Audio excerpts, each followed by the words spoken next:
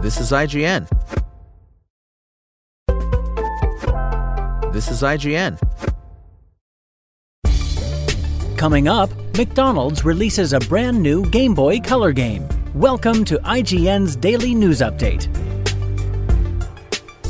But first, Tom Holland is definitely up for making more Marvel Cinematic Universe films, but has admitted part of him wants to walk away from Spider-Man altogether.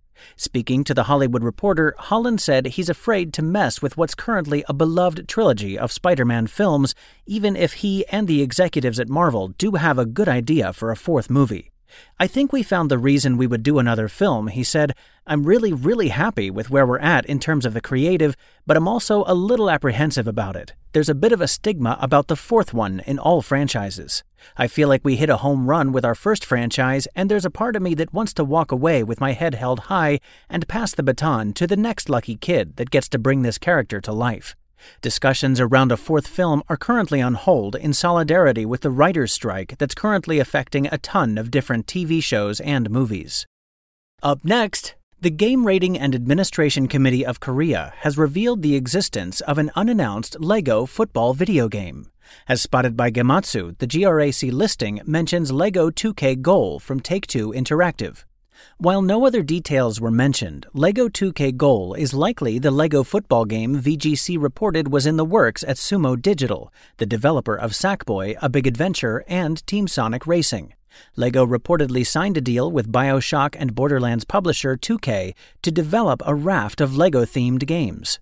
And GTA Online players are usually happy when Rockstar rolls out a new update, but the latest San Andreas Mercenaries expansion has instead made them upset after removing more than 180 vehicles from the game. Rockstar has removed at least 189 cars and bikes from GTA Online and, making matters worse, put some of them behind its $6 a month GTA Plus subscription, which is currently only available to PS5 and Xbox Series players. Rockstar said it removed the vehicles to streamline the shopping experience, but one user who claimed to have been playing GTA 5 since it launched in 2013 said this was never an issue in the game. Rockstar continues to update the game regularly despite it being available for 10 years already, though Grand Theft Auto 6, which could launch as early as next year, may change that.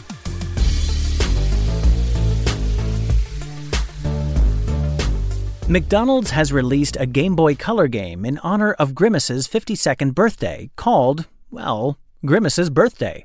This isn't an acid dream, we promise. Cruel Toys, who developed Grimace's Birthday, launched the game on its own website, and you can play it right now on your browser or on your phone. If you still have a Game Boy Color lying around somewhere in your house, you can also download the ROM file for it since it was designed to run on the 25-year-old hardware. In Grimace's Birthday, Grimace throws a birthday party at a McDonald's restaurant, but none of his McDonaldland friends, Birdie the Early Bird, the Hamburglar, and the McNugget Buddies, have shown up. With 30 minutes to midnight, he has to round them up before it's time to blow out the candles. Grimace's Birthday was made to commemorate the debut of the Grimace Birthday Milkshake, a purple drink that is sold exclusively with the limited edition Grimace Birthday Meal at McDonald's. This new game obviously reminds us of Burger King's Sneak King, a promotional game created by both Burger King and Microsoft back in 2006. In our review of Sneak King, we said it is something that should be experienced, and if you love achievement points, you need these on your gamer card. It will certainly make you laugh, and it is a great little item for showing your friends just how crazy games have become. Just don't expect the fun to last. That's your IGN Daily News. My name is Sam, and if you want more news on your favorite games and entertainment topics, make sure to visit us at IGN.com. You can also download our free app on your phone or console and subscribe to our weekly podcasts through the podcast service of your choice.